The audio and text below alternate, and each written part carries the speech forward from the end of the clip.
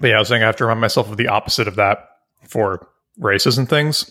Like, I know you've probably felt this before too, a deal where you might like only get top 50% or top 25% for a half marathon or Spartan race or whatever.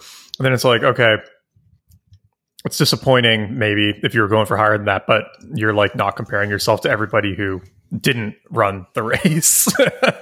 Yeah, it's definitely a biased sample for sure. Yeah. Totally. Oh, yeah. But yeah, we were just talking about for podcasts. Yeah. We got on that topic because of podcasts where it's like, yeah, I don't think those stats are factoring in all the, they are factoring in all the dead podcasts too that are out there. So it's, I mean, which I guess is fair. That content still exists. There are podcasts which like are kind of timeless, but that's few and far between. You know, like if Dan Carlin doesn't do an episode for a year, he'll still get he should still count as an active podcast in the sense that like his content is still getting. It's true. Yeah. Well, hey, if we're top 2%, that's way better than like any grade I got in school. So yeah, I'm pretty happy. Moving up in life. Finally performing at something. Yeah, I think like that is one interesting thing too about Spotify versus like there's definitely two schools of thought of like the podcast world. It's like some people who love the open ecosystem stuff, and I think there's a lot that I love about that too. But there's things that suck about it, which is the analytics are awful for podcasts. You know, it's like really hard to figure out like where people came from, who they are. Like I've heard podcasters have all sorts of solutions to this, like surveying their audience and stuff. But there's no good way to get analytics the way there is for like web traffic in the podcast world. But Spotify, because it's a closed ecosystem, they do have a lot of tools that you can, you get access to as a podcaster, which are like, the gender breakdown, the age breakdown, what artists those people are listening to, how long they listen, right? Are they listening just to like the first 2 minutes and then quitting? Or are they going through and like actually listening to, half or your full episode? Which I think for a show like ours makes a big difference. Like, are they just clicking on it because the title looks interesting? Yeah. What are our listeners, what are they jamming to before and after they hear us? It's usually kind of sad, but yeah, we'll... Why is it sad? It's usually just like exactly what you would expect in terms of just probably the top 5 mainstream artists. Like mainstream pop music. Yeah, okay. So it's like nothing special. Are you saying are we a fucking normie podcast? That's what I'm saying, that we are. One thing I wish they did, I wish they let you see what other podcasts people were listening to. I know, that would be cool. That would be so useful. Okay, here are our top 5. This is what I mean. You're going to see exactly what I mean. Drake, Eminem, Kanye, Kendrick, and Taylor Swift. I was not expecting Eminem. Yeah, Eminem is an interesting one. Eminem is a surprising one. I don't think I've ever seen that in our top 5, but maybe, I don't know. So what happened? People get out of a Downer Made You Think episode. They're like, all right, we got to lose yourself just to pump myself back up. Well, Eminem's the best-selling hip-hop artist of all time, right? So... Yeah, I mean, I don't know if he's at number 1, number 2, but he's in that, obviously in that top group. Good Lord. He's the best-selling by a margin. He's 227 million records sold, and second place is Drake with 152. So Eminem's the most popular by 50%. Wow. Power law. That's nuts. Yeah. But it's really interesting. Like I was just gonna say, looking at this quickly, like, because Eminem has a lot of albums out, right? Like I think he's released like at least 8 or 9, and Drake has put out a good number too. But like number 6 on this list is Nicki Minaj, and she's only done like 3 albums, right? Like sales by album count, she might be like one of the highest. It's kind of cool. How does this work with streaming? Like, what counts as an album sale? That's what I know. I've always wondered that too. Yeah. A deal. We were talking about this in the chat. I just like the more time I spend on TikTok and Instagram, I'm just like, Twitter's a miserable place. Like, I don't know if I want to be there anymore. I don't know why I'm there. I have all these narratives in my head that I need to be there for work and shit, but I just don't know if that's true anymore. I'm there for the aliens, but that's also why I want to not be there anymore. Like, oh, another fighter jet? Like, I'm like in my living room. We have like a nice plant. I'm reading a book. Nothing is wrong. And then I'm like, what the fuck happened over Lake Huron? I'm like, I'll find out. You know, like I don't need to know right now. This is almost a great segue into the flying cars, but I do think I don't want to like let that part of the conversation go. I think Nat's theory is right, like that we were chatting about, which is the sensitivity is probably turned up, even though it's a less fun explanation. It's not such a disappointing explanation. But the theory, by the way, that we were talking about was basically that, and this isn't my theory, I saw it from somebody on Twitter, but I have no idea what the source was basically that after the first balloon was found, they turned up the sensitivity for all of their, UFO detecting radar type things. And then they started picking up a bunch of other anomalies. And so there might have just been these balloons floating around for years. And the sensitivity was set so low on the tracking equipment to avoid catching birds and things. And now they've turned it up. And now they're like, oh shit, there's like a lot of spy balloons out there. So it's less fun. It just makes sense. Way less fun of an explanation. But does it make sense? Because birds move at like a different speed. They're a different size. Like, I mean, I think maybe, right? Like, because I assume if it's just broad radar, scanning for large moving objects, like I don't think it could tell the difference between something that's kind of, like triangular-y bird shaped and something circular shaped, right? It's not, it's not doing like high def photography, right? It's just tracking movement. Yeah. I feel like if they had never calibrated it to a balloon type movement, they wouldn't have been looking for that, right? So not just that, Nat, I think the other thing that also needs to be considered is if these are spy things, which they seem to be, they probably have some kind of like radar dodging or like, reflective, some type of material that probably makes it harder to detect them. So can you put that on a balloon? I mean, it wouldn't surprise me. Like I think you guys are not fun and wrong. I had read aliens is a more fun explanation. Cardinal sins. I had read something about even like the fact that like the height at which some of these balloons were. I think the first one was at like above 40,000 feet. They were actually shocked that it didn't explode like on its own much earlier because like the way a normal balloon is, I think like the helium gets too energized at that altitude. And then, or the pressure builds up too high, and then the balloon explodes typically. So they like had done something to deal with the pressure. A lot of the balloons are supposed to operate between 80 to 120k feet. But, oh wow, okay, so 40 is not the normal. But I'm not saying this because I know anything about balloons. It's like I read about this the way I read about the 737 MAX and became an expert for 8 days. So I have no idea if that's actually true. But it doesn't sound that crazy to me because. Like, we've seen high-altitude balloons in non-military contexts be used. Like, didn't the Red Bull guy jump out of a high-altitude balloon? Like, that didn't explode. I'm like, clearly it's possible. Yeah. I think the balloons are just a psyop to distract us from Ohio. That's really what's going on. Man, that actually does not covered in the news except in the New York Times. That actually does seem very serious, though. It seems really bad. Yeah. Really bad. I'm glad we're not going to Carnegie Mellon anymore. It seems like... Yeah, it's right near that. Although the way the river flows, I think it was going the other way. But the air is still going to get definitely some effect. But the water pollution is like the really bigger bad issue, I think. Yeah. I wonder if like people who watch the news feel like this all the time. Yeah. Like last week, I've just been like, my head's just scrambled. I'm like, aliens, balloons, like this is exploding. This isn't going right. It's the most news I've read in ages. And I feel like I felt ill at one point. I was messaging someone on Twitter. I was like, is it aliens? And I was like, how am I even asking this question? There's no way I'll know. Like, why am I worried about this? I also love the idea that like some alien species would, fly millions of light years, like, and then get shot down by an F-22. Yeah, the F-22s are very impressive, Nat. It's such a funny idea. I know.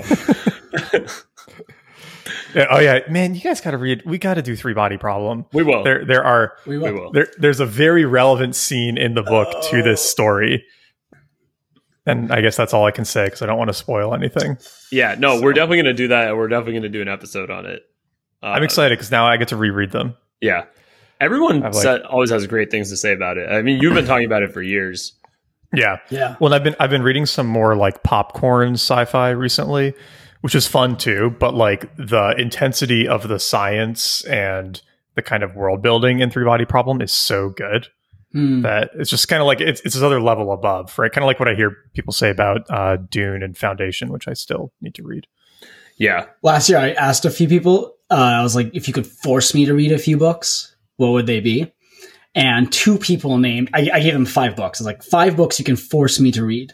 And 2 people gave 3 of their 5 to the Three Body Problem. Wow. Yeah.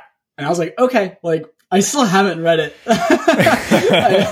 but it's been higher on my list as a result of that exchange. That's great. Which also is a really revealing question, by the way. I would recommend asking people that. I got some really good recs.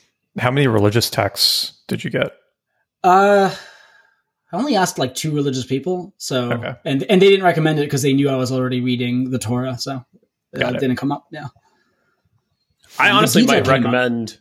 And this is a segue to the book we're doing, but I honestly might recommend Where's My Flying Car as a nonfiction for somebody who works in tech. I would absolutely like. This is a very this is kind of like a condescending thing to say as a non-technical person, but for like everybody doing ads optimization at Facebook, it's like read this and go like build something fucking real. No, but I think even beyond that, just in terms of like, I mean, yeah, okay, so that's like a level 1 for sure, level 1 recommendation. I think it's applicable beyond that because so much of at least what I took from the book was we've kind of created this self-fulfilling prophecy for ourselves of like thinking certain things aren't possible, so we don't work on them, and then no one's motivated to go work on them because they don't seem possible. It's kind of like the ROI thing I think Adil mentioned in the end of the last episode, where you were saying the reason people invest more in like software-based solutions or kind of like this traditional, what we think about as tech solutions versus like nuclear or faster airplanes or like, new energy sources. It's because the ROI is easier to get. That's definitely true, but it's also like a self-fulfilling prophecy of we don't as a culture really believe we can do these things. So we don't, then nobody works on it because nobody believes it because there's no rewards. And then it's like just a cycle that keeps perpetuating itself. I would wonder, I'd be curious to see the Boom Supersonic pitch deck. Right? Because like for someone who's weighing the investment of like a marginal dollar between, I don't know, a Stripe-like company and Boom, like what's the pitch? I'd be very curious to see it. Yeah. Well, because to your point, Neil, he has this good quotation from Arthur C. Clarke, where it's basically that like a lot of predictions fail due to failure of nerve or failure of imagination. And it feels like both are pretty endemic at this point, right? Where on the one hand, there is that failure of imagination where it's like, okay, we're going to do these like little incremental steps, and you have very few people who are starting companies that are like, oh, we're going to land rockets, or like Varda is a good example, right? So, okay, we're going to build space factories, or there's like a few companies in that vein, but it feels like a lot more in the, okay, we're going to make another like photo sharing app for your phone. And then there's some of the failure of nerve side of it too. It feels like, which like Peter Thiel had a good thing about this in 0 to 1, basically that the whole like fail fast, lean startup type methodology is like antithetical to doing really big, impactful things, because the only way you do super big, impactful things is by having an incredibly like destructive potential risk of failure, right? It's like what we talked about in Comfort Crisis, right? It's like, whatever, Misogi, something like that. Yeah. We're going to do a very safe, easy thing versus that has a high chance of success. Yeah, exactly. I do wonder how much of it is a pipeline problem. Like there are more people suited to developing photo apps than there are folks who can build, space factories. And that split happens earlier on, right? Like you're going to go to high school, and then like I had a friend from high school who sophomore year decided he really liked physics. And then from then on just did physics always. He did like physics honors, physics AP, did all the physics like SAT2. Then he went and did physics undergrad at Columbia. Then he did a physics PhD at Harvard. Now he does quantum computing stuff. And cool. I won't name him because it'll be really clear who he is because the company is doing like R&D and he's like one of 3 employees there. But he's in the private sector doing like quantum computing R&D and like building real shit. But that was, to get to where he's at in quantum computing, which is so nascent, it was this decade-long journey. No one else was doing it. Everyone else was like, just going to CS. Yeah, I wonder what that's about. It does feel like even career ambitions are like a little, maybe this was always true. Oh, I guess the difference now is, I guess it's kind of the same as like being a company man, right? Like, and that is what most people did, right? And there were like generally fewer startups. So there is kind of like a company man version of a startup where you're like, doing I don't want to be critical of like just everything, but it's like the B2B SaaS tool, right? It's like objectively very useful, but it's not like totally changing the world, right? It's like if we have Asana, do we also need Monday, right? Like how much of a difference is that making, right? But it's not necessarily so it's like where does that drive to go after those big things come from? But like to Adil's point, it requires such an insane amount of like studying and knowledge. And then where does like that come from? Because it does feel like I'm not one of those people, right? Like I don't. Well, there's also an element of this that involves, I think, interest rates. I think that it does play a role in here. Like it sounds like several layers removed, but I think it's kind of like a foundational layer to this. So a lot of like Adil, your point about like photo apps, for example, part of the reason there are so many photo apps or any apps, right, and like so much demand for the engineers building them is that there are people funding the creation of those apps.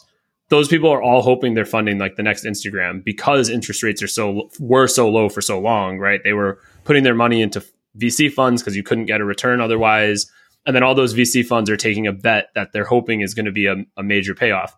I think for most of American history, interest rate, I could be wrong. I don't know about the history of interest rates, but I think they were probably closer to like 5, 6, 7% than 0, which means you could actually get pretty good return, which means you probably had to make some, like, I guess people weren't putting money in VC funds in 1960 probably, right? Because there wasn't probably much they could invest that money into, but then also like where you got those business returns would be real world projects probably. Actually, before we go down this rabbit hole, we should contextualize this. Like talk about the book? Well, yeah, like why we're yeah. I think it might be a little hard to follow. Is this a book? Oh shit, we're talking about a book today, guys. Sorry, I know I cut you off, but I think it might be getting difficult to follow. So the book is Where's My Flying Car by J. Storrs Hall. And the 2-sentence version of it, and I'll let you go back, Nat, is we could have had flying cars. And instead we saw total stagnation, which he calls the strangulation of the physical world.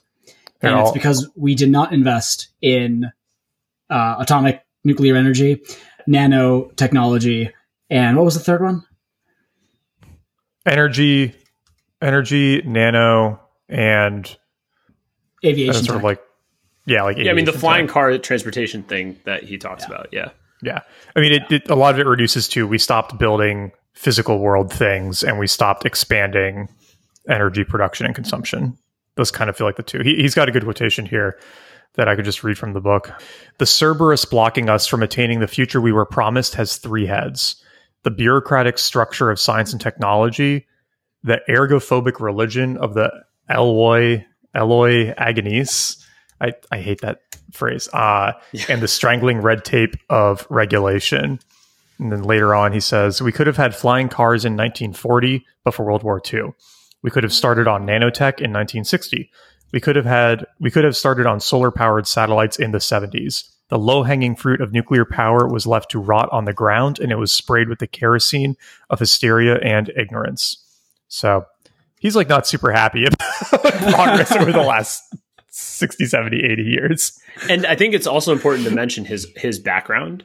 So like he's an extremely highly qualified person. Like I think he has I want to say nanotech, like he worked in nanotech. Yeah, and then he's an AI researcher as well. Right. Which is also why his like Chat GPT comments were so interesting. I forgot to put that in my outline, but yeah, it was like, I didn't realize he had an AI background when I was reading the book until we got to that section. And I was like, why is he talking about this? Then realized he's an active AI researcher. Yeah.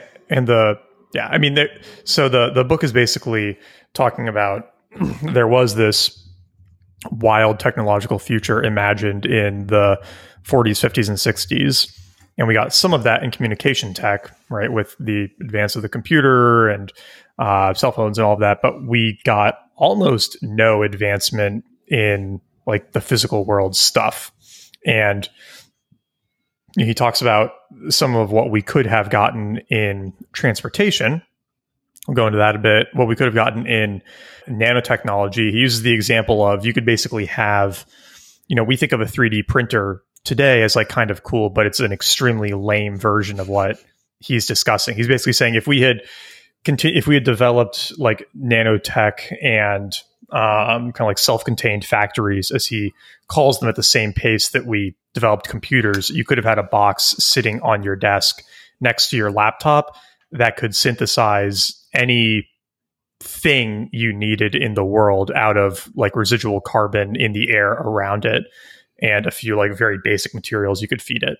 So like he gives the example of the mRNA vaccine, right? Like Pfizer was able to figure it out in a day or two, and then they had to go through all the regulation and stuff. But if we had skipped the regulation part, it could have literally been 48 hours from the virus being, found in Wuhan, Pfizer synthesizing their vaccine for it, because that did take apparently about a day.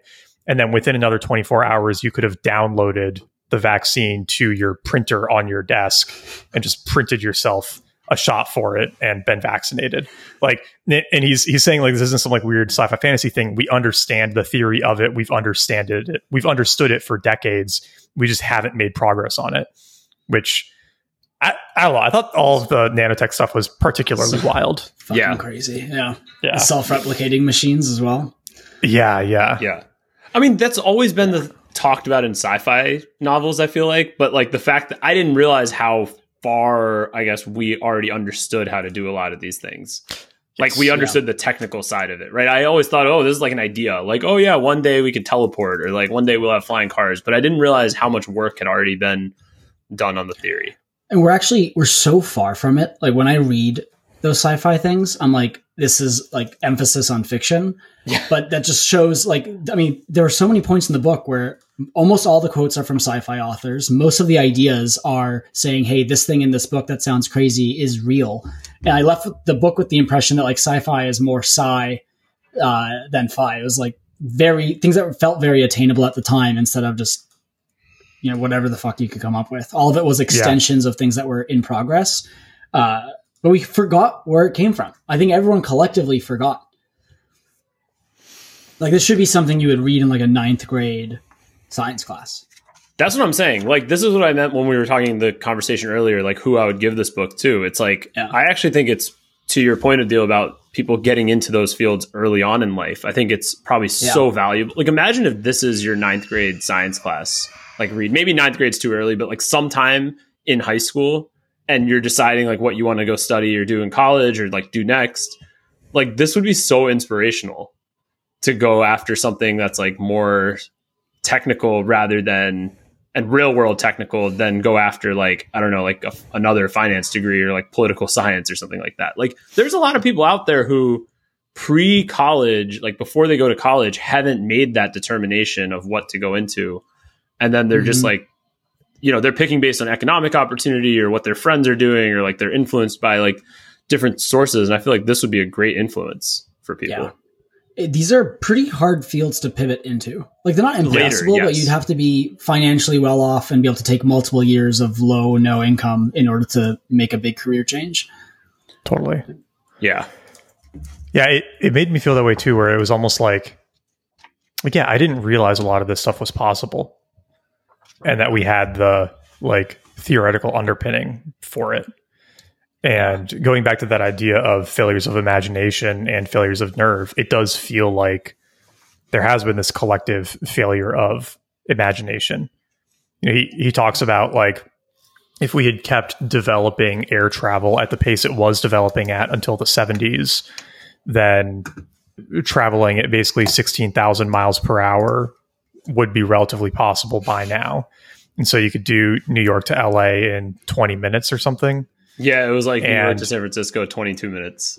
Exactly. And be like a fairly standard, just like, less than 1G acceleration arc. It was basically what SpaceX has talked about doing with Starship.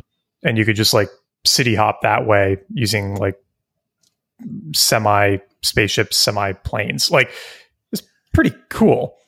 And yeah, I think a lot of the energy usage stuff where it's like a 747 would use about as much fuel to cover the same distance more slowly. A rocket would burn it all in the first, N seconds. But like he did the math on it. I don't remember. Yeah, the total usage would be like comparable, which I did not, I would have not intuitively expected. That probably wouldn't be true for a New York to San Francisco hop, but like if you're doing New York to like Hong Kong, right? Yeah, I think for that one, Adil, the example he gave was like Australia to New York or something like that. It was like a very long, or Australia to LA or something. Like it was a very long international flight. Yeah. There were a couple things like the to your point about forgetting. He has this great quotation from near the beginning of the book talking about like he thought he'd be going to the moon in his lifetime.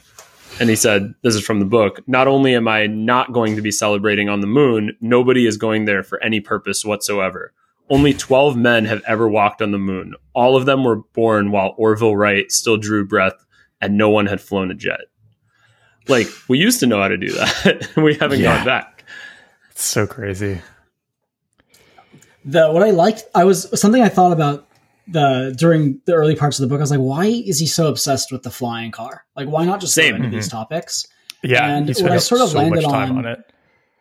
What I sort of landed on though was like the book is about nuclear energy, nanotech, and a little about aviation. But the aviation and transport are the inspirational hook to talk about the other topics. Where if this book was just like, "Where's my atomic battery?"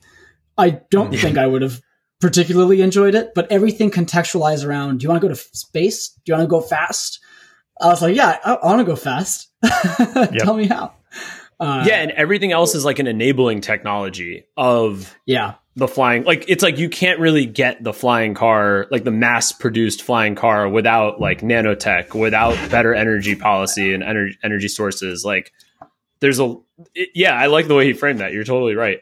The other thing that was really cool that he brought up, which is again going back to like forgetting, I always forget that like all these military submarines are powered by nuclear energy. Yeah. Like I always forget about that. That like, oh, we have that in the wild already, and they stay underwater for months. Like we actually had that first. I mean, they can stay underwater forever. I think. I mean, they have to come up for air and stuff, but in terms of power, they never have to refuel. Yeah, it's like, I mean, you see that and you're just like, wait, what? We actually do have this. And as far as we know, I mean, hey, maybe there have been accidents that we've not been told. I could see, I mean, that's possible. Something's classified. But as far as we know, no country with a nuclear submarine has had an accident with one. He has this great line where he says, as he's talking about that, like nuclear tech, he says, with 50 years of experience in experimentation, Isaac Asimov speculated the appliances of 2014 will have no electric cords. And that speculation was completely reasonable given the physics and the rate of technological improvement up until then. We really, really should have had atomic batteries by now. And guess what? Your iPhone would never need charging and your Tesla would have a range of 3.5 million miles. It is a possibility. That's wild. That's amazing. That's amazing. And also, I think the other thing he dispelled for me, at least, because I don't know enough about nuclear energy, to be honest, everything he was saying, I don't even know enough to say if he's right or wrong. It just sounds awesome. The myth that he dispelled for me was like, my initial thought when he was saying atomic batteries was like, oh, well then what if you just like collected enough iPhones, you could build like a nuke. But he was like, no, that's not really how it works. So that was helpful. The uranium for a battery only needs to be like 2 or 3% refined, but for a bomb, it has to be 98% refined or something. And so the difference from what you would need to do to the uranium in a battery to get it to bomb level would be the same as what you would need to do to the like raw uranium to get it to bomb level. I didn't know that either. I also didn't realize how like small of a meltdown or explosion risk there actually was with those things, right? Like, yeah, I mean, I knew how much of a risk there is with. I knew how much of a risk there is with like lithium batteries, because that's been in the news a few times and like people talk about it. But like, yeah, I mean, and that's non-trivial. But the other thing that was crazy about the nuclear stuff is I didn't know how cheap uranium is. I don't know why. I just assumed it would be much more expensive. Well, to be fair, it doesn't have the same market pressure on it that oil has, right? Yeah, that's true. But he does have this great line in here. Let me find it. Okay. The price for jet fuel at a nearby airport is $6 per gallon. Fueling up a 747 costs $343,000. As I write, the commodity price of uranium as yellowcake is $49.50 per pound.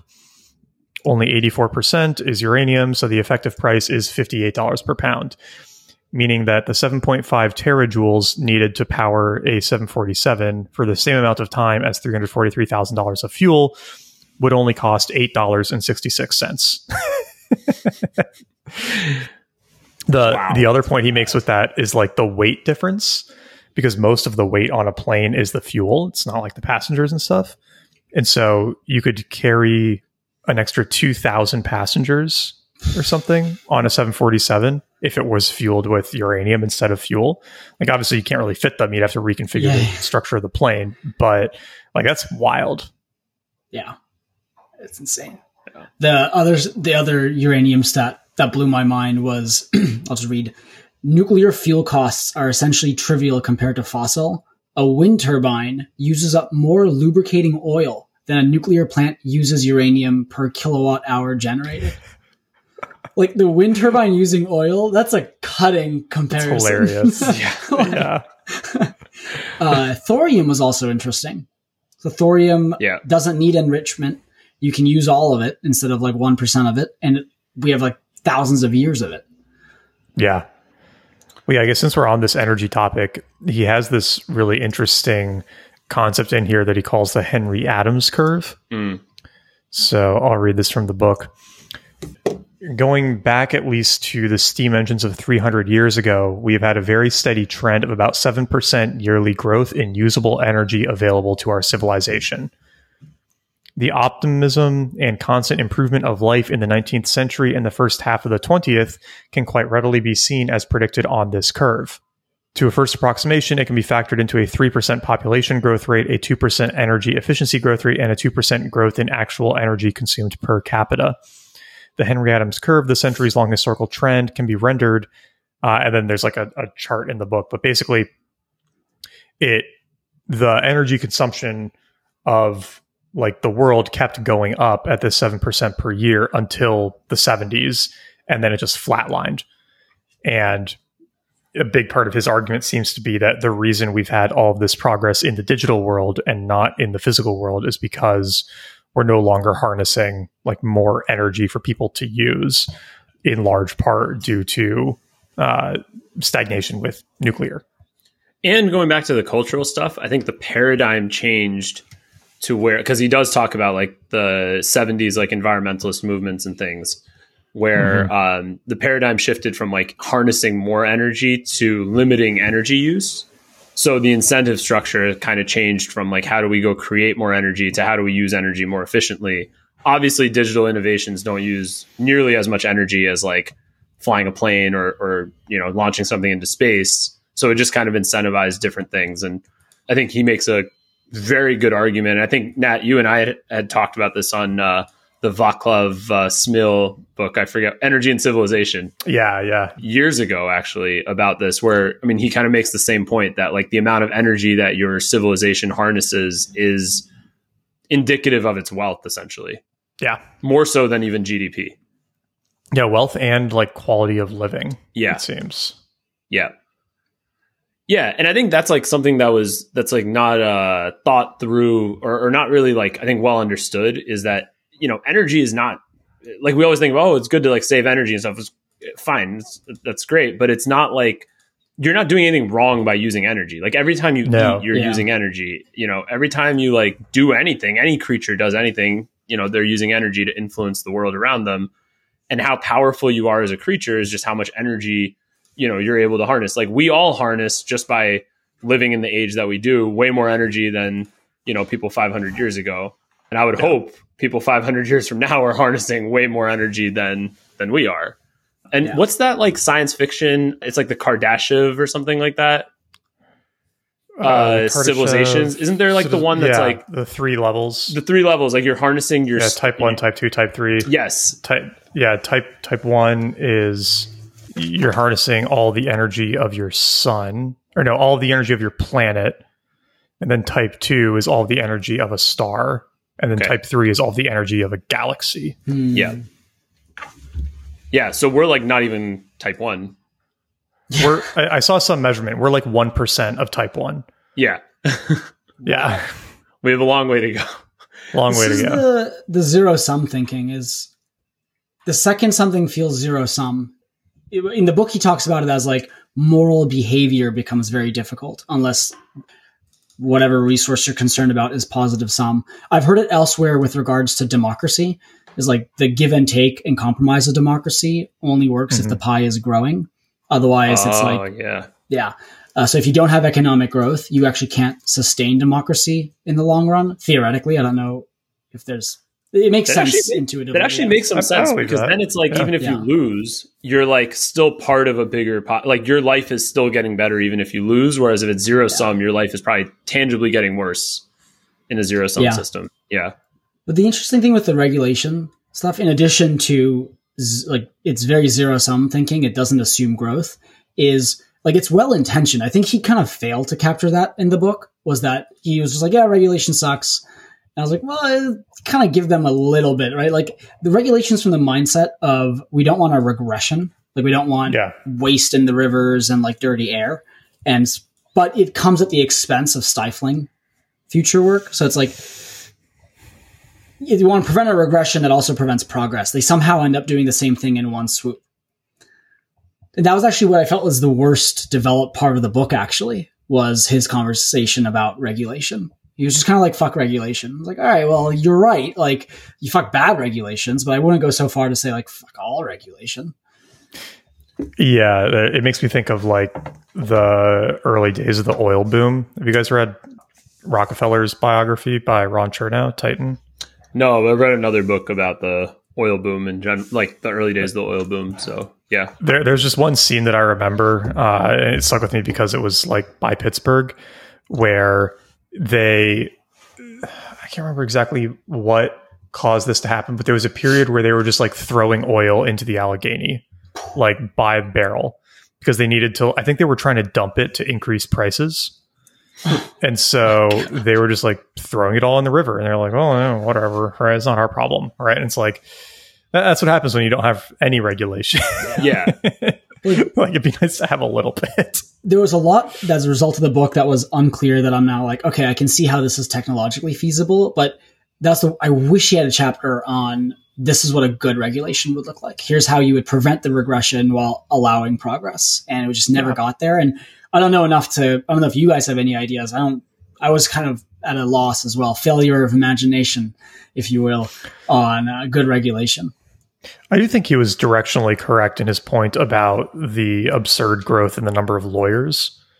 It's kind of another example of like, yeah, we can definitely have some regulation, but you think about, we talk about this with politics all the time, right? Like, why are bills today these like 800-page behemoths with all these random things thrown into them where nobody can actually read them, right? It's like the core operating system documents for the country with like the Declaration and Constitution and Bill of Rights and whatever, we're all like very concise, right?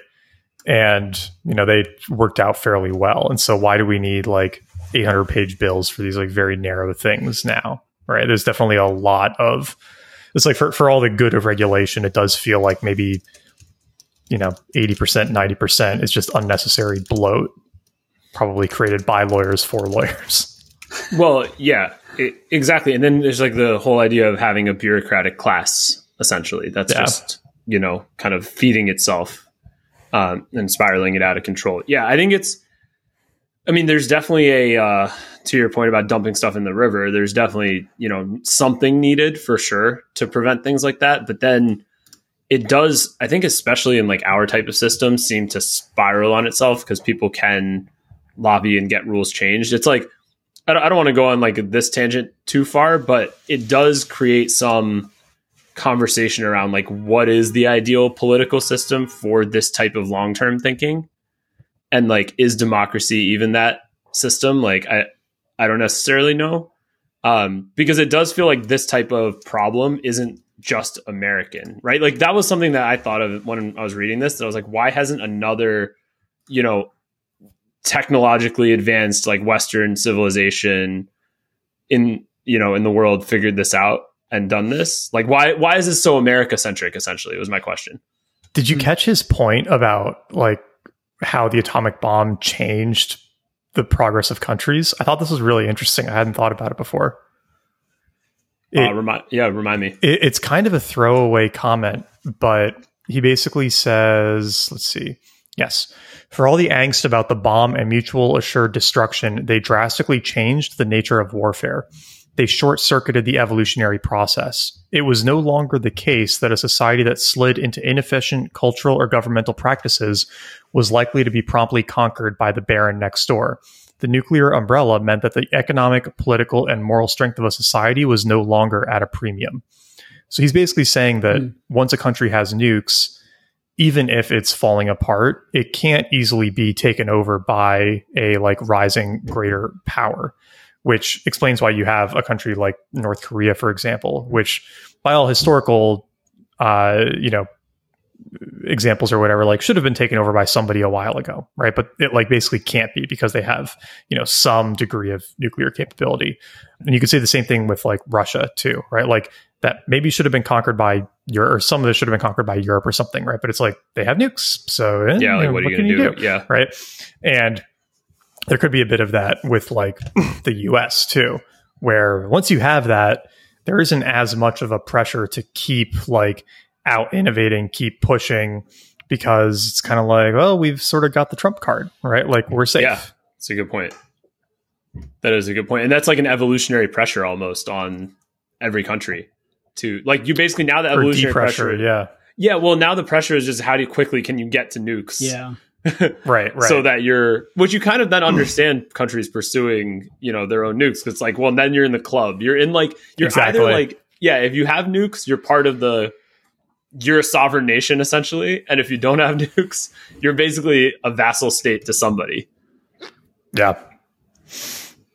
I did not catch that. That's so sad.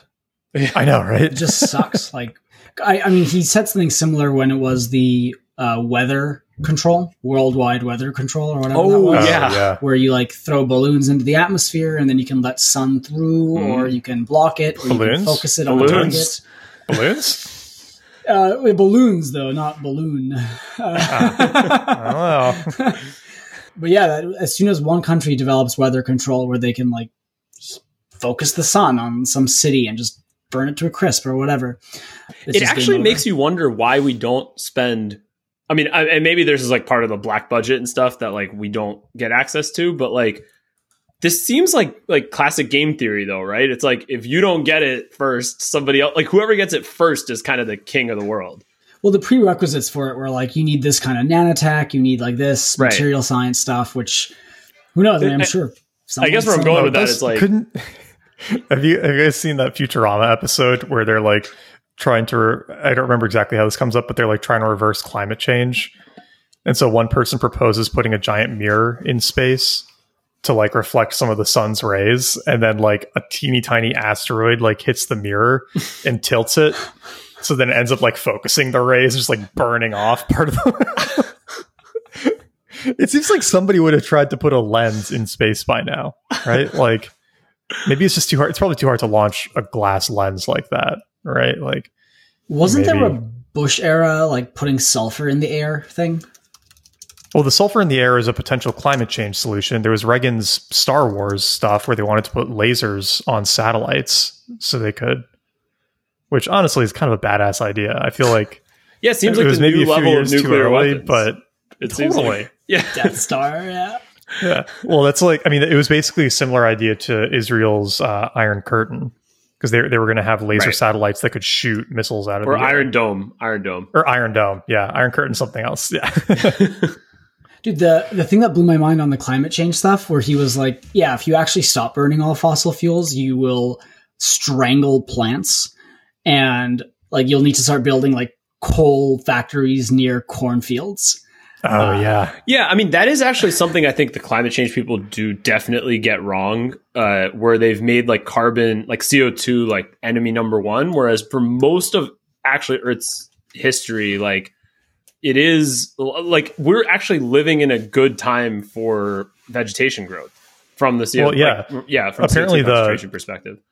I've seen that argument too. It's like if CO2 did go up by 1 or 2%, like it would be bad for a lot of human civilization stuff. Yes. But for a lot of plant life, it would actually be like awesome. Yeah, Nat, you and I have talked about this. It's like climate change, like is like Earth will be okay. It's like humans might not, Earth will which be is fine. a valid point. Which is a valid point. And also, but it's like a lot of humans will be fine. Like coastal humans, right? Like if you've got a penthouse in Miami, you're going to be sad. But if you're living inland, penthouse might be fine. Yeah. Depends on how corrosion resistant that. Yeah, it's going to be a little like Venice, but I don't know this for sure. I'm curious if either of you do, but I would assume that not all CO2 is the same, right? Like CO2 is the same. CO2 is, but a lot of emissions are like methane and... that's not what I meant. More like if it's in like the upper atmosphere versus located somewhere else, like if it is in a high concentration where like it cannot be accessible by plant life, right? Then it would have a greenhouse gas effect. And but I think it would not settle. It would to... I don't know. Where, I'd have to look at that, but I'd be shocked if that... like it settled at different layers, like the same compound would settle at different layers. It wouldn't really make that much sense. We could launch a bunch of balloons with fans on them and then they can blow the CO2. All right. If whoever says balloon next is taking a shot, getting kicked out of this. Oh, man. Okay, what else should we talk about from the book? There's like a lot of stuff to talk about here. There's so much. I mean, we haven't even touched on the aviation innovation stuff from like the 30s, 40s, and 50s. Like my favorite one was you have this convertible, I should use a better word. You have like a coupe, and it is a convertible in the sense that you can convert it from a car to a plane. I forget there was a few examples of the cars that turn into planes, but this was my favorite where I could actually imagine myself using it. Is the core problem is you've got the 3 vehicle problem. You got to drive to the airport, get in the plane, get out of the plane at the other airport, get into another vehicle. And if you could instead drive a vehicle to the airport, just add a wing to it, take off, and on the other side, take the wing off and drive off, you'd be set. And they had prototypes of this that were working in something like, it was like the 70s, I think. I think it was earlier. It wasn't like the 40s. But it's just wild. Yeah. And the model makes so much sense. Like you could totally see a sharing economy style thing for the wing. You just get the car and it's compatible with whatever the top of your car is. It's like a standard component. Good to go. Yeah. I mean, broadly, the stagnation in like air travel, I thought was really wild. Right. How it basically, because if you think about it, I mean, it's so crazy. The Wright brothers were like 1904, I want to say, or 1906. And then we had airplanes in World War I. It's like 15 years later. Yeah. Yeah. Like, that's insane. I mean, those are very early airplanes, but they made a difference in the war. I mean, but it had guns on it. You know? Yes. It did the job. And it was so different from the Wright Flyer. Yeah. And World War II, we had bombers, right? Yeah. Like, nuts. It was 35 years, and we went from, Kitty Hawk to like a B-52. That's insane. Yeah. Right. And then it continues progressing through the 60s, and we get like the 747 type planes, and then it just stops. And I think the progress you saw from the Wright brothers to call it, World War II or slightly after, is very similar to the level of progress you actually see in like software and computing technology from 1980s to today. It's like we just transferred all that, like that curve, that part of the curve to computing, and then just like we're on the stagnant part of the curve for the other one. But and how much of that is our own making, and how much of that is, we kind of got all the low hanging fruit. That was, I think, a big part of the book. He really calls out NASA in this regard too. where he says that by the late 1970s, with the end of Apollo and the attempt to lower the cost of space access with the shuttle, NASA simply failed. The shuttle program had the goal of reducing the cost to orbit to $100 per pound, and the lowest they ever got was $10,000 per pound. The shuttle was supposed to launch once a week. It averaged once in 11 weeks. The shuttle blew up, killing everyone on board 1.5% of the time it was launched. If airliners had the same reliability as the shuttle, there would be 1,600 fatal crashes every day. It's absurd. It also makes you see how safe flying is. Yeah. Air travel is absurdly safe. Yeah. I wonder if folks who were around for the whole shuttle program feel differently, but I didn't know the shuttle program would be construed as a failure. That paragraph, that was actually the exact paragraph I was about to bring up, Nat. A little mind connect. But I always thought the shuttle program was a huge success. That was my impression of it. They like crushed the PR game. It probably depends on what yardstick you're using, right?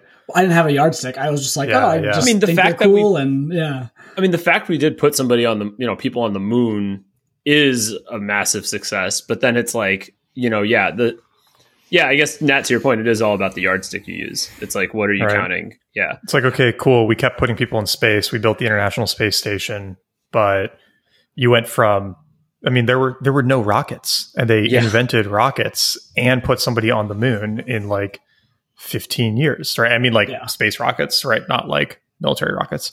And then in the 20 years after that, they made like such like, by comparison, such unimpressive progress, right? This is one topic where, to your point, Adil, I would be curious to hear like the counter to it, right? Like, what does a NASA stan say in response to that? Yeah. Right. Like, was it just that we didn't care? Was it probably say budgets, like things like that, I would imagine. Yeah. That was one point he made that I thought was really good, which was basically that in the 50s and 60s, there was this attitude of succeed by, whatever cost necessary. And there was insane government funding and insane energy, like, got to win the Cold War, beat the Soviets, whatever. And then that attitude of, progress by any means necessary kind of went away.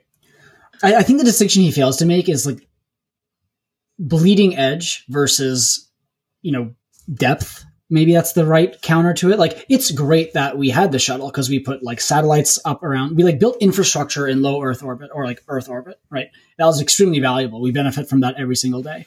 It's very hard to say that was not valuable, but the bleeding edge was no longer a thing. And I think if you had inverted it, if you went fully the other way around, where you're like, okay, you're colonizing the moon, colonizing Mars, this, that, but you're not doing depth or whatever we want to call this, like the local work, that would also be a waste in a different way. It's like, I don't really care for the Mars colony if I don't have a GPS on Earth, right? Like I want my satellite communications here before I go there. I think that distinction is important. And he's only really complaining about the bleeding edge. Like the bleeding edge is gone, but you can still declare success on the local things. But is all the local stuff downstream of the bleeding edge stuff? It might be. Downstream meaning like at one time it was bleeding edge, right? And then became more local. Like I'm guessing, was GPS invented for the space program? It had to be with the satellites. Like it had to be part of it. Maybe like a military application. I don't know. I'm not sure. It could be downstream of it, or it could also be upstream of it if you look at the pathing SpaceX has taken, right? That's a good point. Yeah, actually, that's actually a really good segue, because I was going to say I do think we're weirdly entering like at least a part of a good part of the curve in terms of innovation in these areas. Like even on this flying cars point, and I think you mentioned them in the book. There's like Joby Aviation or Joby Aviation. I don't know how you pronounce it. It's like a publicly traded company doing like flying taxis. And they're, I think, going to launch in I don't know if they have permission to launch in New York yet, but they've been trying. But Dubai, then Singapore, and there's like one other market, I think, that they're going to be launching in by like 2026. And it's like they have the prototypes and they have them. It's just more like regulatory and like making sure the airspace situation will be worked out. Like it's more of those types of kinks that they have to figure out now. But it's like, hey, someone's actually working on flying taxis, and it's like not far from being a reality. That's kind of cool. Well, and then SpaceX, right? Yeah. So this is a quadcopter with propellers that point up for vertical takeoff, then they angle forward, and then they're level for cruise, and then they flip again. I'm very curious to see like how hard it is to pilot these, because I think it's the Osprey is the military one, and then there's the Harrier, which I think is the same with. No, that's not the Harrier. Okay, I believe it's the Osprey. I'll double check and put it in the notes. But it's like 1 in 3 of them have crashed. Wow. It's like a crazy number. It's one of the military VTOL planes that rotates the thrust from down to flat. I wonder how hard they are to pilot. Like, obviously, they get better. That's not a reason not to do it. I was going to say on that point, though, I do, because there is this element of like, okay, yeah, if we continue to progress in a lot of this stuff, it would be so much more advanced. But there is also this element of like the reason we can have some of the progress now is because of computing, right? Like, that's a great point. He if you think about like everything it took to make the Apollo program happen, you obviously had to like, just the math involved alone to like get everything lined up. And so there was almost no way that space travel could be commercially viable until we had serious computing progress, right? And like to SpaceX's point, the way to bring the costs down with space travel was like reusability, right? They always use the example of, imagine if you had to blow up a plane after every flight, It would be way more expensive. And maybe you could have, self-landing rockets without computers, but I don't think so, right? Like that pretty much needed, incredibly precise computing technology, sensors, everything. Like it, there might be an argument here that, we got the low-hanging fruit, right? We got the like throw a rock into space version, but to get the like precision space travel, we really did need these other like computing advances. And so it kind of like made sense to stall out for a while. I go back and forth on that sometimes though, too, because like, have you guys read Project Hail Mary, Andy Weir's new book? I haven't read it. I read The Martian, but not that. Okay. So it's very good. It's worth reading. This isn't too much of a spoiler, but it's similar premise to The Martian of like a person alone, but this time he's in space on a space station. He has no idea how he got there, and he has to like figure out why he's there and what he's doing. He gets like amnesia basically from deep space transport. Anyway, good book. This isn't much of a spoiler, but he runs into like an alien species that it turns out to be there for the same reasons he is. And they achieved space travel without ever figuring out relativity and without some other things that we would think, and without sight. Yeah, like the species has no concept of sight. It's all echolocation and like sound based, which kind of makes you think like, okay, we think that we need, X to happen for Y to happen and Z to happen, but you could theoretically maybe get a lot of these things without, or like as a much cruder version than we're imagining right now.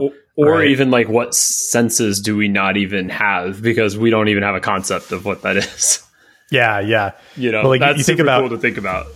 Think about like a self-landing rocket in the 70s. Like, would they have figured out a way to build like extendable propellers that could basically like gyrocopter down after the rocket launched and just let it like settle that way? I don't know, right? Is there something crazy like that doesn't involve, highly precise like thrusting in the opposite direction? I don't know. I mean, what is actually shocking when you look at things that were invented pre-computing, or like it always boggles my mind when you look at like manufacturing facilities and how those existed pre-computing, is just like the amount of things that were controlled by little pumps or levers or hinges, or it's just like, oh, this thing, like, I mean, like the whole concept of distillation, which is used for way more than alcohol, but that's like the easiest example, is distilling out the alcohol from something that has a smaller amount of alcohol to concentrate it. And that's entirely just done via boiling points. Like, it's just, this substance boils at a lower temperature than water, therefore it'll distill out, and you just capture it as it goes into another column.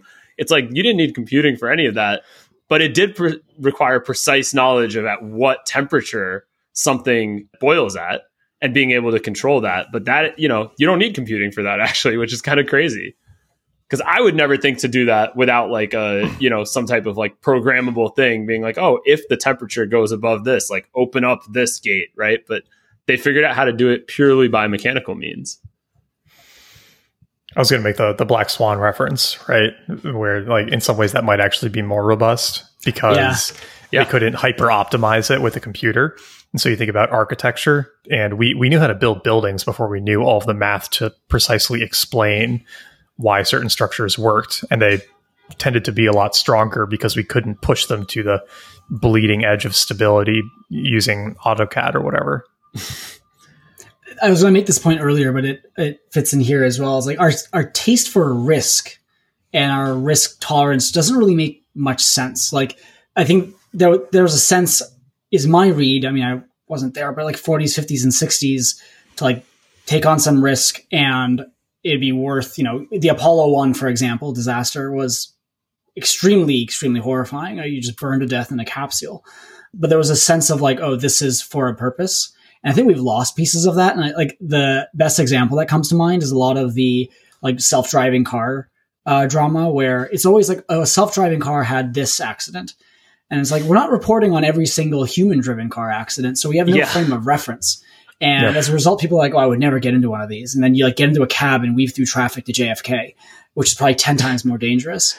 Our risk appetite makes no sense. And you're right. It's how it's also like reported. Did you guys ever drive on Route 1 in California? Oh, yeah. Like along the ocean? Yeah. So there's one area, I guess, where there's a 250-foot drop. Did you guys hear about this recently? Oh, yeah. The Tesla that went off there. Yeah.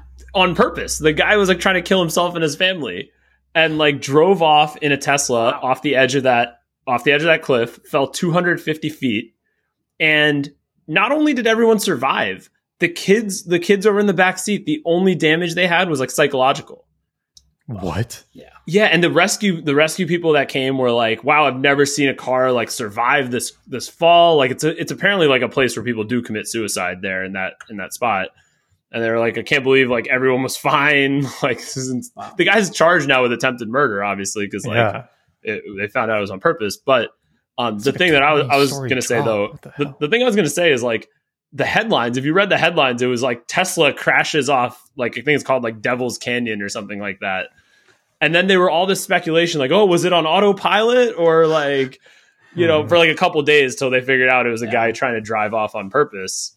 But it's like, it's very Adil, to your point. It's like the opposite of like a innovation driven culture in that sense. It's like trying to find a way to like stop it almost. Well, it seems like the prerequisite to be a tech news reporter is to have a cynical view on technology.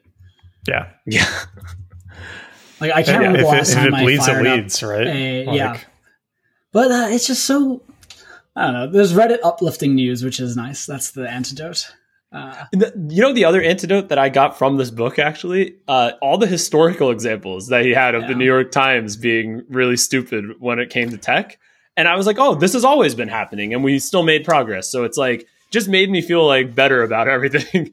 Like he has some great quotes about, I think there was a New York Times article about how a flying machine wouldn't work for the next 1,000,000 years. And it was literally like, I think like, like 7 years before the Wright brothers or something like that. No, it was like the year. Yeah. It was the year of. It was like the year of. Yeah. I think they had already done their first flight and then. Yeah. And like they had tried to tell the newspaper about it and then they ran this story instead because it was by that like government guy who. That Newcomb guy, happen. Simon Newcomb or something like that, right? Yeah. Yeah. There were like a few other examples of that. There were a few other examples of that where there was like the media was like very anti the new technology or like kind of shitting on it. And then, and they even had their own experts, people who were like well trained in that field. Like the guy who they were bringing up, Nat, I think he was an astronomer, the one who was saying it could never work. So they kept like quoting him as like scientists think. And like, that's always been happening, I guess. No, I think that's always been happening, right? It's like not a new phenomenon. So like made me feel more comfortable actually that like, sure, this is just probably a fact of human nature. Like there's going to be a market for people who want to consume that knowledge. Like it's not a conspiracy, right? It's not like the New York Times is trying to hobble progress. It's like they're a media organization that's just writing what people want to read. And probably some people have always wanted to read that and will always want to read that. So then the difference becomes as a contemporary, you see the bad headlines and then the history books always talk about the wins and not the headlines. So we have a rosier view of the past and yeah, that all checks out. Do you guys remember we discussed on a prior episode JFK and pushing the Apollo program forward and how it almost got killed like every single year of the 60s? I remember you telling us a little bit about that. It's a nuts story. I forgot about it actually till Neil just mentioned this. But yeah, like now when you talk about Apollo, it's like, yeah, we went to the moon. Those were the glory days. And actually, we barely went to the moon. Most people didn't really want to go. We forced it through. And then we went there and then we forgot about all the opposition. And now we celebrate it as glory days. What is the difference now? Like, is it that the federal government doesn't have teeth? Like, is that what happened now? It was just reminding me. I had a friend in college, and the way he would convince people to come out and party is that he would say that I will drag you kicking and screaming, and you will thank me at the end of it. I remember that guy. Yeah. He was always right. It's the same energy. But yeah, what happened? Do we lose our teeth? Like, I don't know. It kind of feels that way. Well, and I wonder too if it's just like, yeah, I don't know.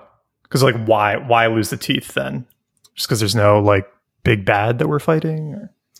Yeah, maybe it's that. It's also like something about just like culture. It's hard to explain.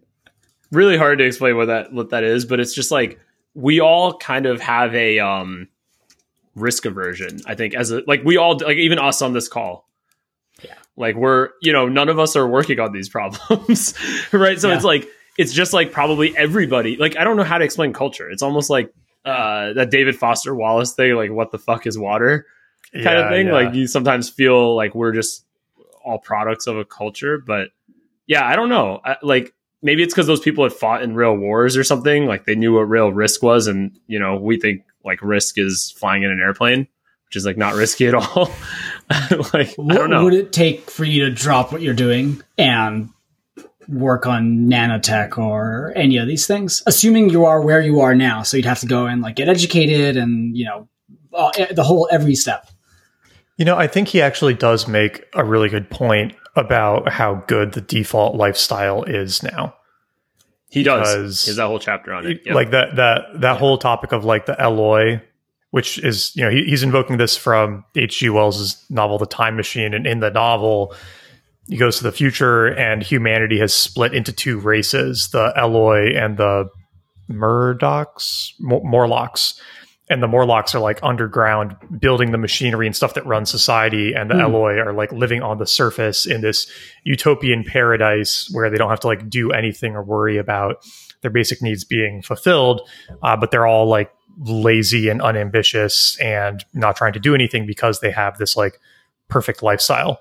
And even though people think some people think the world is ending or whatnot, it's like we do live in this incredible world now. If you're in the West, where like you can see this if you live in a like rapidly transitioning city, where like the way houses are built now versus 30 years ago, like there's so much space.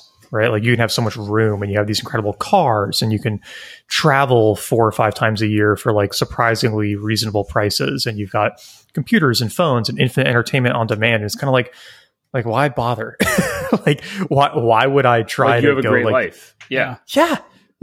Like, I mean, I saw something else on Twitter the other day that like made me very sad because it was so true, which was like, every guy with a popular, and women too, but this is like mostly guys with a really popular YouTube account of them like playing through 100% of a video game and finding every single teeny tiny Easter egg and detail and exploring everything. Like 100 years ago, that guy would have been in the woods finding every single beetle that lived in that area and like creating progress for society. But that instinct has been like redirected to these useless tasks. And I think we just have like a lot of that now. And so, and it's like, to his point too, even if you are like a crazy, ambitious, mathematically minded person, like you don't go into physics anymore. You go into like high frequency trading or, some like one of these more like ethereal things. I don't know. I found that kind of compelling. Yeah. I mean, maybe it's a good thing, right? He's like I think it was the year 1700 or 1800. It was like every farmer created 1.1 persons of food. Yeah. So you needed most people to be farmers, and now it's like one farmer can create food for 40 people. And yeah, that's great that not everyone has to do that anymore. Like, totally. Playing video games is better. Yeah. Right. Well, and I think that's the helpful thing to keep in mind too, is we're talking about some of these things like the Wright brothers and the space race and, you know, the quantum and like basic computing stuff. But when you think about it, all of those things were done by like 0.01% of the population over the last 100 years. And like everybody else was, you know, going to work, farming, whatever. Or it's like we might also just be setting the bar too high. Like it could actually be now that 0.02% are doing crazy things, but we're expecting 100 years of progress to be happening like right now concurrently, and it's just unreasonable. Maybe there's probably more happening now than concurrently than at any point in time. The risks are also different, right? Like when you're talking about scaling a farmer from creating 1.1 farmers of food to 40, it's very immediately clear if you're hungry, right? And now I think he said something like the population of the world population that is like underserved with food is something like 9%. I forget the exact. It's like gone down tremendously. Like it still exists. Low, It still exists, but it's gone down tremendously. And when you think about, I don't know, multiplanetary species, the risk there feels very far. It just doesn't even feel real. It's like, oh, we might be gone. It's like, well, if I'm gone, right? There's a very different motivation because, and he uses the example of like type 1, 2, 3, 4, and 5 transportation cultures.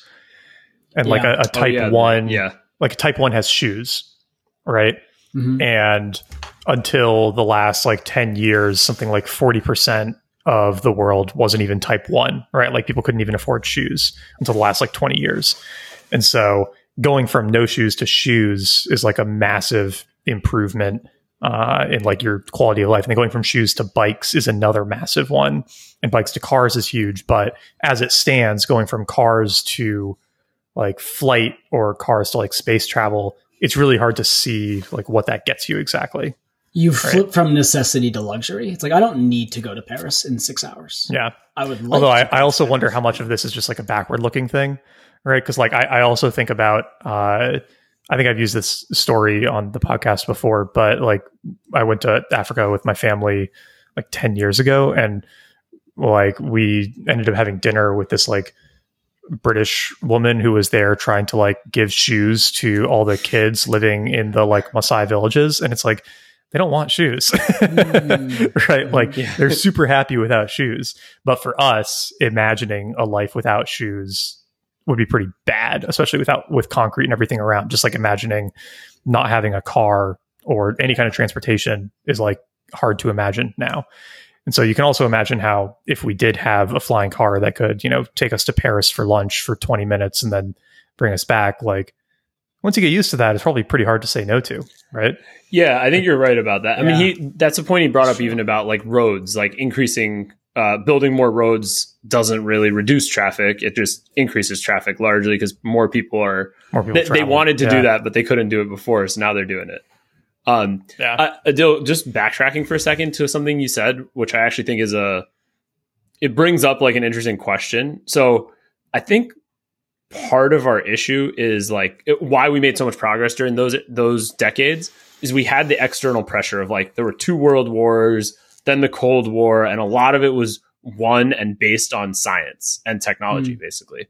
Like we kind of want like World War II, the big reason we won was, I mean, our manufacturing capability and then our war machine, like the military that we could, you know, with the bombers and then the atomic bomb, obviously. And then same with the Cold War. It was so like tech driven and there was like an external like enemy to fight against. Yeah. And now it's kind of like, why, right? Like we all have such good lives. Like at that time it was like, well, if we don't win this war, like the Nazis are going to take us over or like the Japanese will take us over, right? It was like there was an external pressure. And now, I mean, why would like we all have great lives? It's like, why would I fourth turning do this? You know? Yeah. Fourth turning is one thing. If you overlay the fourth turning with this book, it actually lines up pretty perfectly. It does. Right. Where it's like they came out of the previous fourth turning of World War II type stuff, and then insane progress happened, and then everybody got lazy and comfy, and stagnation stopped. And so whenever we have our next fourth turning, unless we already did, then the next will be coming hopefully out. it can start again. But there is like a game theory question here, which I don't think he answered, which I still like, and maybe there is no answer, but like, why wouldn't a more top-down society like China, for example, just do this? Like, just be like, okay, we're just going to like force everyone into these, 12 fields that are going to be the most important for us and put all of our excess capital that we get into, or not even excess, just invest in this as our main priority. Cause it's like, hey, if we get earthquake machines or weather machines, like we win. Like they we are will doing more run of the this. world. They're not, I don't know what, like on the bleeding edge, what they're doing. That's probably very secret, but the visible stuff, like the fully automated port and like tens of thousands of miles of, maybe not tens of thousands of miles of high speed rail, super tall buildings in every city, like all these things. Aren't they building like 100 nuclear reactors too? Like they're going ham they on have nuclear power 50. now, aren't they? I don't know how many they're building. But they're So more they are. on this. They're more on this than it feels like we are, at least. Yeah, because a lot of the constraints that he brought up are like cultural and political, and it's like they don't really have that constraint. I mean, I'm sure they have their It's own the internal teeth. politics, Teeth. but Yeah. yeah. Because if it's for better or worse, I do like that the federal government in the U.S. can't just like bulldoze a neighborhood. No, I to do totally something. agree. Like, No, I totally agree. Yeah, I mean, we also couldn't Yeah. do a COVID lockdown the way that they did in the same. Like that's like a yeah. good and bad, right? It's like, yeah, we don't have the teeth to do these types of forced investments, but we also don't have the teeth to just like shut down your population Yeah. and lock them in their houses for like months on end. The thing Which is I- great. Yeah. I like our system. I like living in our system a lot better. I was more thinking about like a game theory thing of just like, you kind of have like, whoever solves this is going to like be Yeah. the prime player for the next, 100+ years The probably. thing that feels very missing to me is any positive science fiction. Like not no one, but like arguably few people have a sense of like what does good tech look like in 50 years. And like I heard one recently that I thought was very novel and inspirational in a ways. So I went over to my friend Michelle's place and he just like opened the tap, poured me a glass of water, and he was like, "Isn't this insane?" Yeah. And I was like, that is insane, actually. It is. Free. It's clean. You just put it into a cup and gave it to me. And he was like, what if you could do this with food, right? Like imagine you have Boston Dynamics robots, like perfectly tilling the 40 odd % of the US that is farmland. And it's at basically no cost because, it's just robots. Pair it with ideas from this book with like atomic batteries and so on. You could turn on the food faucet and eradicate that last 9% of folks who don't have enough food. I don't know, that is a very inspiring, positive spin on all of it. It's like, okay, this is we utilize everything for good, and it anchors on a miracle in front of you today, the turning on the faucet, which is a miracle. Well, and mean, to your point of deal, This there isn't podcast a is lot kind of a like miracle. Well, a the lot of our podcast, lives are a miracle. Yeah. No, but I'm saying like, no, I didn't mean that like in a I'm kidding, I'm like kidding. in like a promoting made you think way. I meant more just like in the telecommunications world, right? Like internet technology, we have actually achieved so many freaking miracles in the last like 20 years. Like I'm sure you guys remember like when we were growing up, you could imagine having 3 people on video and audio and like recording this, like people Especially anywhere in like- the world can listen to it. When AIM Looking came out, guys. like that was Yeah. sick, right? Like you could message anybody anywhere. Like when text messaging first became a thing, like that was so cool. Yeah, like this is insane. Like we're all 3 of us are in different places right now, and like we can see and talk in real time, and it's being recorded and uploaded. And like when we release this in a couple days, like anyone in the world can just listen to it. Well, The thing with the food miracle, though, I think is a little different. Is like this is a miracle with low cost. Like I could let go of this. If someone was like, "You're done with video chat," I'm like, "All right, like whatever, I'll go back to phone calls." Yeah. But if someone gave me the food faucet, or if someone said we're taking away the water faucet, like the food one is an deal. inspirational, forward-looking one we should work towards. The water one is one I would fight to keep. Like Yeah, we need that kind of sci-fi. not just fight to keep. Like your life kind of depends on it. Like you don't have any alternatives in the way that we've grown up.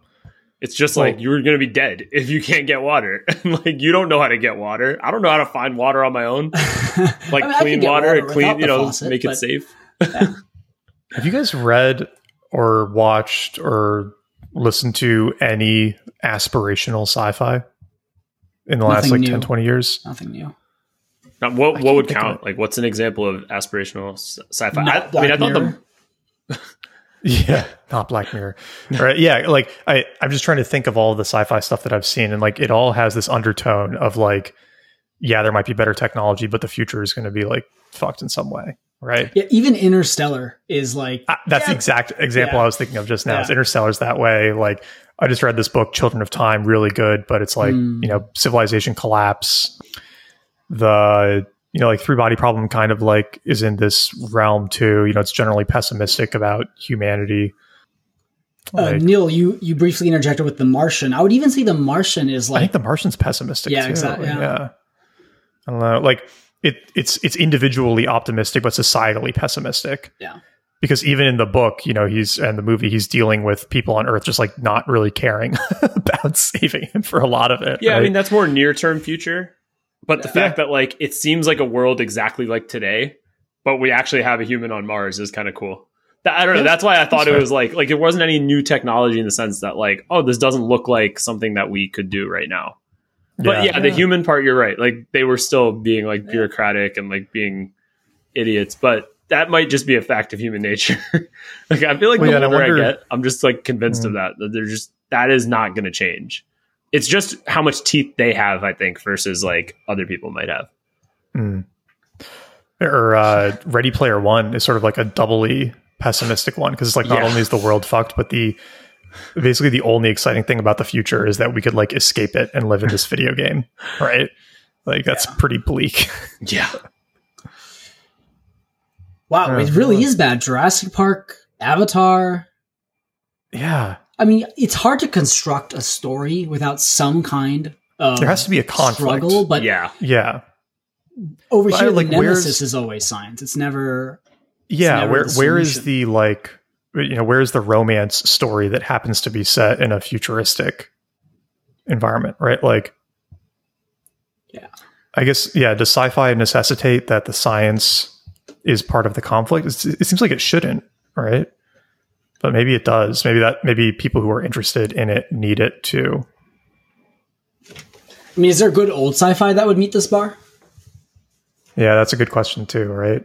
Is it changed or has it just always been that way? I mean, there's the Jetsons, but it's not. I mean, it's Hanna-Barbera, right? It's like fun. Yeah. He does kind of over invoke the Jetsons reference, doesn't he? I wonder if there are other ones. It made me want to go back and watch it again. And it also made me, he didn't reference this, but it made me want to go back and watch Wallace and Gromit again. Rocket to go to the moon to eat cheese and like you wear pants that move you around. And I was like, damn, this was the clay sci-fi. Yeah. I forgot about that. One thing we didn't talk about, I don't know, I didn't have very strong reactions to this, but I figure I'd flip the topic before we wrap, is nanotech. Mm-hmm. Like, it's cool. It felt the furthest off of the things in the book, and the things you could do with it. I had trouble, like the space pier, where you could build a 100-kilometer really tall. cool. They're pretty cool. It's a 100-kilometer tall pier into space, and then just launch off of it. Like, I just had trouble picturing. Like, I don't know if anything there resonated with you guys. I had seen something about space elevators before, which is kind of a very similar concept, where it's like you have a platform high above where you're launching from. But I think this was better explained than I'd previously. Like, I still can't picture it in my head what it would look like. I mean, I have a picture in my head. I don't know how accurate it is, but it's such a cool concept. It is. Well, and the description for it, I thought was crazy too, just that it would have to also be 300 kilometers long at the base, which means like the base would span from Austin to Dallas, basically. Jeez. Right? Like maybe a little bit farther. And so imagine you're driving for 3 or 4 hours and it's just a building the whole way. And it goes up so high that you like can't even see the top. Like, but it's probably going to happen. Like, I don't see why it wouldn't. Especially the thing he mentioned in that description that I thought was the most interesting was building it out of diamond. Because we've gotten better and better at synthesizing diamond. And it's just like putting carbon atoms together, I guess. And it actually made me wonder why I haven't seen that in more like visions of the future. Like, why wouldn't you just build everything out of diamond? Like, it should theoretically be very cheap, be incredibly strong, right? Like, it seems like spaceships and space elevators and all of that, like, why wouldn't they be built out of that? Are they too rigid? But also, the interesting thing is, I don't know, heavy. Well, although heavy wouldn't matter as much in that scenario. Yeah. It can carry its own load. Actually, he has it in the book. It can carry like 50 times its own load. Wow. Okay. Yeah. So then some crazy number. I don't remember. But the interesting thing, Nat, with what you were saying, where like we can already synthesize diamonds, like we accelerate the natural process, but the way he pitches it is you just construct it atom by atom. You're right. Yeah. There's a whole new ball game. Yeah. Yeah. But I mean, sort of like if we're building these, exactly. Yeah. Yeah. So if we're building these nano factories anyway, then maybe there's something even stronger, right? Like, how does graphene compare to diamond? I don't know. Yeah, I'm not sure. Neil, the space elevator stuff you read, is that the one where they like have a long cable? I believe so. Okay. It's different. Yeah. I think I've seen that. Yeah. Graphene is like a stronger planet than a to diamond, space. so graphene would be better. Wow. Then diamond. Wow. Does it look good on a ring?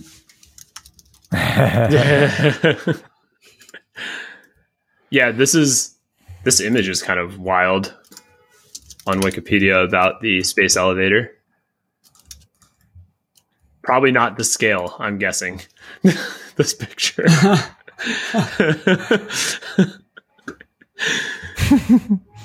Oh man. Yeah, these ideas are so cool. Those in the notes. Yeah. How does it stay taut? Is it like the centrifugal force just like keeps it straight? Yep. I also feel like it would have to curve, right? There would be some drag.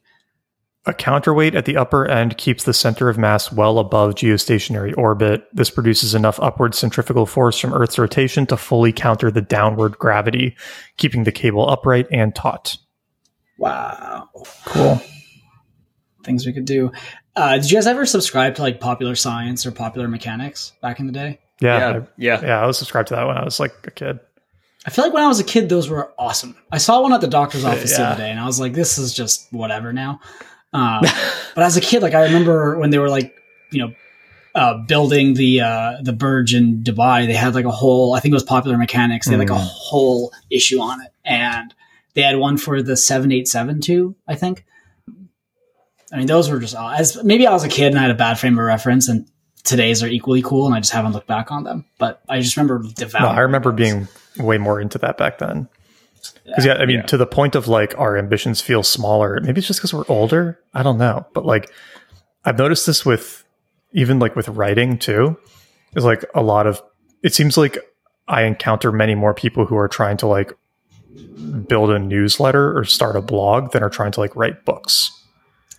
And it's kind of interesting because if you look at it like historically, like articles don't last. Like nobody, even for a writer you love, you can probably not name more than one or two articles by them, but you like know their books, right? And so if your goal is to like put writing in people's hands that like impacts them and that they remember, an article has like 1% of the impact of a book as in terms of like where your effort should go. But that's like, it's easier to make money there, and it's easier, it's like safer, it's the lean startup version, right? And so it feels like there's a lot of people who would have previously aspired to authorship and who just like do the article thing instead. I wonder if this is just like a systemic thing, right? Like, or people who would have gone into like movies, books, and now more people are writing short form. That's possible too. Yeah, there's certainly more books now. Right. Yeah. Like that's the positive spin. Like, would the people writing blogs write books, or would they just not write? That's a good question too. Yeah. I don't know. That's also the thing, right? Yeah, it's like maybe they're both. Like Matt, I've sent your decomplication to probably 100 people. Crony beliefs I've sent to so many people. Premium mediocre life. Like there's so many essays where I'm like, I would have not read a book on crony beliefs. Right. It didn't need I'll send send to that be a essay book. to anyone. It didn't need to be a book. Yeah.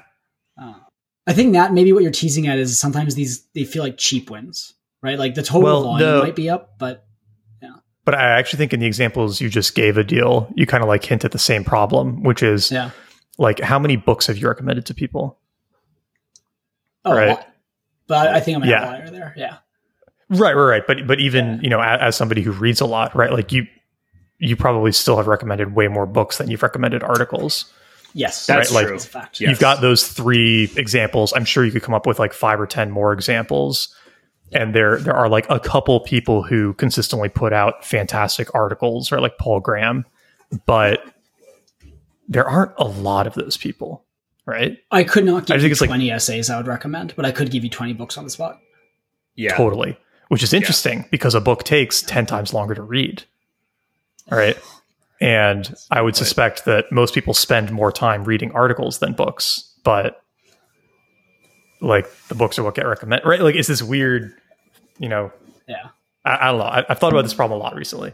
It's also a lot harder to write. I mean, you obviously know about this, Nat, but it's like, I think a lot harder to write a good book than a good article. That's true. Not saying it's easy Maybe. to write a good article. I think that's also really hard. Right. But I think it's like a good book where you actually walk away being like, wow, there was a great core idea there. It wasn't like filler. I was entertained or like wanted to keep reading it. Like that's really hard to do in a book length. Yeah. You can really overstay your welcome in a book and just be like 50 True. pages in and just be like, this sucks. I'm done. Actually, that's another interesting question. Have you guys ever read a book and then you said like, wow, that was way too short, or like, I really wish that was longer? There were definitely Yeah. fiction books I've felt that for sure, where I'm like, I wish, like, I really like this world. I wish this world had more. What about a nonfiction book though? Have you ever read a nonfiction book and been like, this was way too short? I have to think about that. Yeah, I don't know. I can't think of one. Usually which is they're too interesting, long, right? Usually Yeah, they're because too you long. can think of tons that are too long. Yeah. I'm going to check my reading list. There has I have to like look at my there should be bookshelf. one. Yeah. Yeah. I mean, I could have read more of this, to be honest. This is one where if they had another 100 pages, I would have gone for it, right? But If he had more, I was getting pretty tired of the like flying car math and the like examples. whining by the end of it, for lack of a better term, right? Like he would need like a slightly broader topic. I think I think this topic in this book could have actually Was been fine. shorter, Yeah. but Yeah. it didn't Also, drag though. Like I enjoyed this. This is our second Stripe Press book that has been excellent. And it's made me wonder whether we should just read a bunch of Stripe Press books. Like there's the Art of Learning, Science and Engineering. And then there's a couple on my shelf that I saw and I was like, I kind of want to pick these up next. They seem promising. And they also feel good. I don't know. Have you guys knocked on the cover of this book? Oh, The production like quality a is door. phenomenal. yeah. Yeah. Actually, another Stripe Press book I'm just looking that I've read is that's actually excellent. Is The Making of Prince of Persia. Have you heard about this? I've heard about it. Yeah. Yeah, it's just like the guy who is like the inventor of this game, and it's just like his journal basically. And it's awesome. Like it's so entertaining because he's just like this guy in his early 20s who's like trying to make something and like thinks what he's making sucks, and like one day thinks it has potential, and then like the next day is like, no, this sucks again. It's just like struggling. It's like the creative process kind of in real time. And he also is just like meeting all these people, like some of whom you've heard of who were not famous at that time, from like the tech world, because he was making a video game, but that was kind of at the cutting edge at that time. It wasn't like, PlayStation or anything was out. Yeah. That was Stripe Press too. That book is excellent. It's just like very interesting, but also because it wasn't meant to be a book. It was just his journal. Well, and this book was originally self-published as an ebook, and then Stripe found it and republished it. Which one was that one called? Oh, The Making of Prince of Persia. Wow, it's just straight Prince up of journals. Persia, Yeah. It's just a journal. The other ones, the other ones I've really wanted to read are The Dream Machine, and then the two I just referenced, which were The Art of Doing, Science and Engineering, and then this one has a dope title: Scientific Freedom: The Elixir of Civilization. Just like, and it's short. It's 230 some pages. Little book. We should definitely do more of these. Yeah, what are we doing next? Are we doing Peloponnesian War, but that's just me and you. Cool. Next week. And then after that, you guys get to pick the one after that. Ooh. It's exciting. All right, Nat, let's pick a very fun shelf. Okay. What are we doing after that one though? Like the next classic book, the next good great question. books. Yeah. Let's see. The Scientific Freedom book looks awesome though. We should definitely plan to do that at some point. Down to do that. Yeah. We also Three Body. It's kind of on this should topic. Start reading that. Yeah. The three body problem. Three-body Yeah. problem going. Yeah. I need to start that. Oh, we're doing. Wow, man, we got to put this into a doc because we also want to do Permutation City, Three Body Problem, 1,000 books from 2,000 years ago. We have a lot. Got to start recording every day. Man, if we had a sponsor, I would gladly do that. Yeah. Oh, that would be so fun. That would be nice. So whoever wants to fund us reading and talking about books, let us know. We need like a grant. Yeah. Hey, before we wrap, there's one superlative that must be handed out, which is the most insane idea in this book. And it was the course of maybe 2 sentences, and I feel the need to call it out, which was launching people into space by putting them in a steel capsule and then detonating 10 nuclear bombs behind them underground. And then using the force of that. I was like, what? I'm glad. I'm glad someone thought of this. But yeah, there was a guy, what was his name? But apparently he spent years thinking about it in the 50s. He got obsessed with the idea.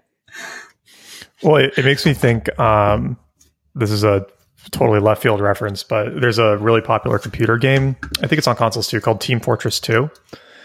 And one of the characters you can play is a soldier with a missile launcher on his shoulder. And so you can shoot rockets at people. And somebody figured out early on that he could hurt himself too. And so if they jumped in the air and shot a rocket at their feet, it would blow up under them and send them flying across the map. Oh. And so this previously very immobile character became a hypermobile character because he could fly anywhere with really well launched rockets at his feet. It's basically that idea, but for space. It's sick.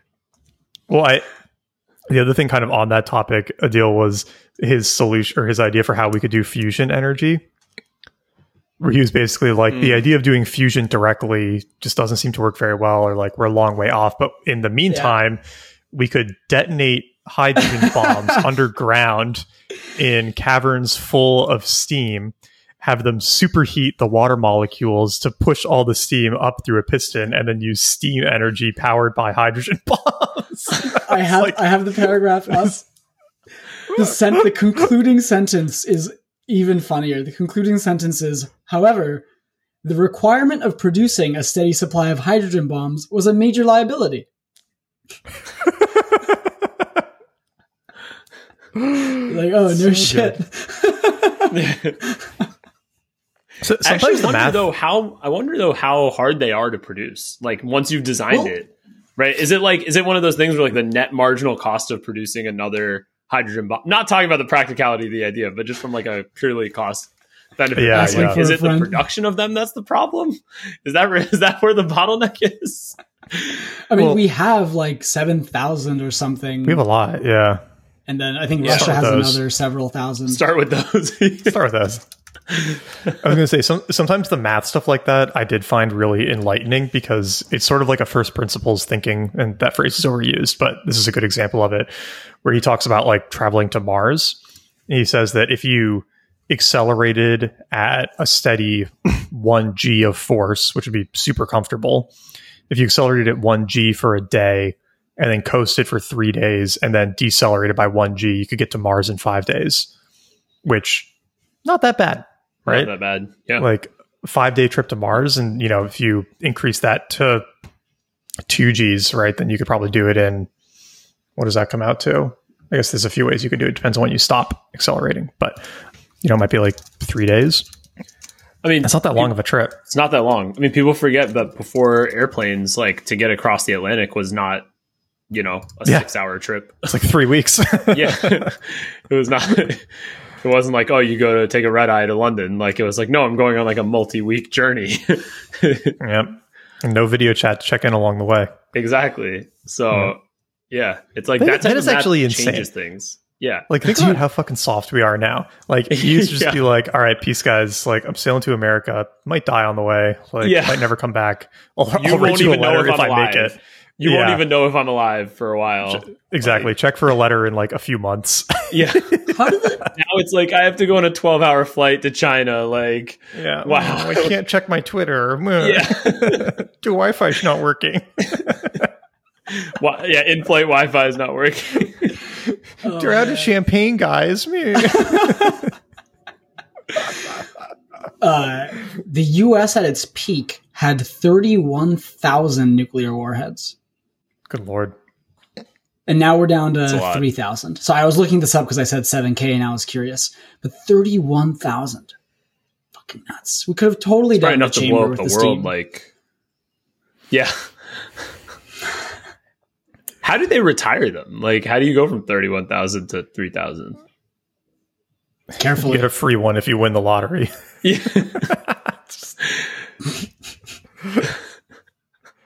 I don't think I got do that target joke. practice on Antarctica. You know what is interesting though? Like, I wonder if there's a way to like use them. Can you detonate an atomic bomb in space? I think so. So, like, couldn't you use that as, like, a thruster for a rocket, like, after you're already in orbit or something? Like, yeah. Because you wouldn't care about the radiation in that scenario. We detonated Starfish Prime in space. Maybe you do care about the radiation because it would gravitate towards the Earth and then rain down, wouldn't it? But I guess compared to the radiation's already in from the sun. Yeah, it might not be any worse. I don't know. Yeah, because I think our atmosphere protects us a lot from that. Yeah, true. So, like, from a concentration perspective, I don't know. The U.S. has conducted 5 nuclear tests in space. Oh, wow. Cool. Yeah. So you can do it, I guess, theoretically. Yeah. If you directed the blast, is what I'm saying. Like, let's say you used conventional chemical fuel to get to space, then you launch or use atomic bombs as your little thrusters, and maybe you can get to Mars faster. Yeah. Crazy. The fact that this was even in the book, I was like, nuts. All right. Should we wrap? Yeah. Good time. Let's wrap. Okay, so yeah, we'll do Peloponnesian War next. For anybody who wants to join with that, we'll do the 3-body problem trilogy in like a month or so. I don't know. How long do you guys want for that? Let's check in on that in like let's check in like 10 days and see where we are. Cool. Yeah. And then we'll figure out the other nonfiction book we have coming and let y'all know about that too. Permutation City. Yep. We've got a lot. Oh, it's going to be exciting. Permutation City. Yeah, we got a lot of good ones coming. If you enjoyed this episode, leave us a... Oh, it's my first time. You can do it, Adil. Go ahead. Yeah. No. Yeah, you go. You do Adil, go for it. Oh, wait. You do the thing where you wait. Leave us a review. Doesn't add anything to the outline, but wants to take all the credit at the end. It's fine. Well, if you like this episode, message me and Neil on Twitter. And if you didn't, then that's your guy. Delete TikTok and Instagram. And leave us 5 stars on Spotify. And subscribe to our Patreon. Patreon is not real, but... me and Neil had a moment there of like, wait, Adil knows the Patreon's not real, right? No, I know. I was like, who's running the... I was like, someone's running I was like, oh shit, we have a Patreon. Adil's just been cleaning up this whole taking all the money, yeah. Adil's like, oh yeah, we have a few hundred subscribers. Alrighty. We'll see y'all next time. See you next time.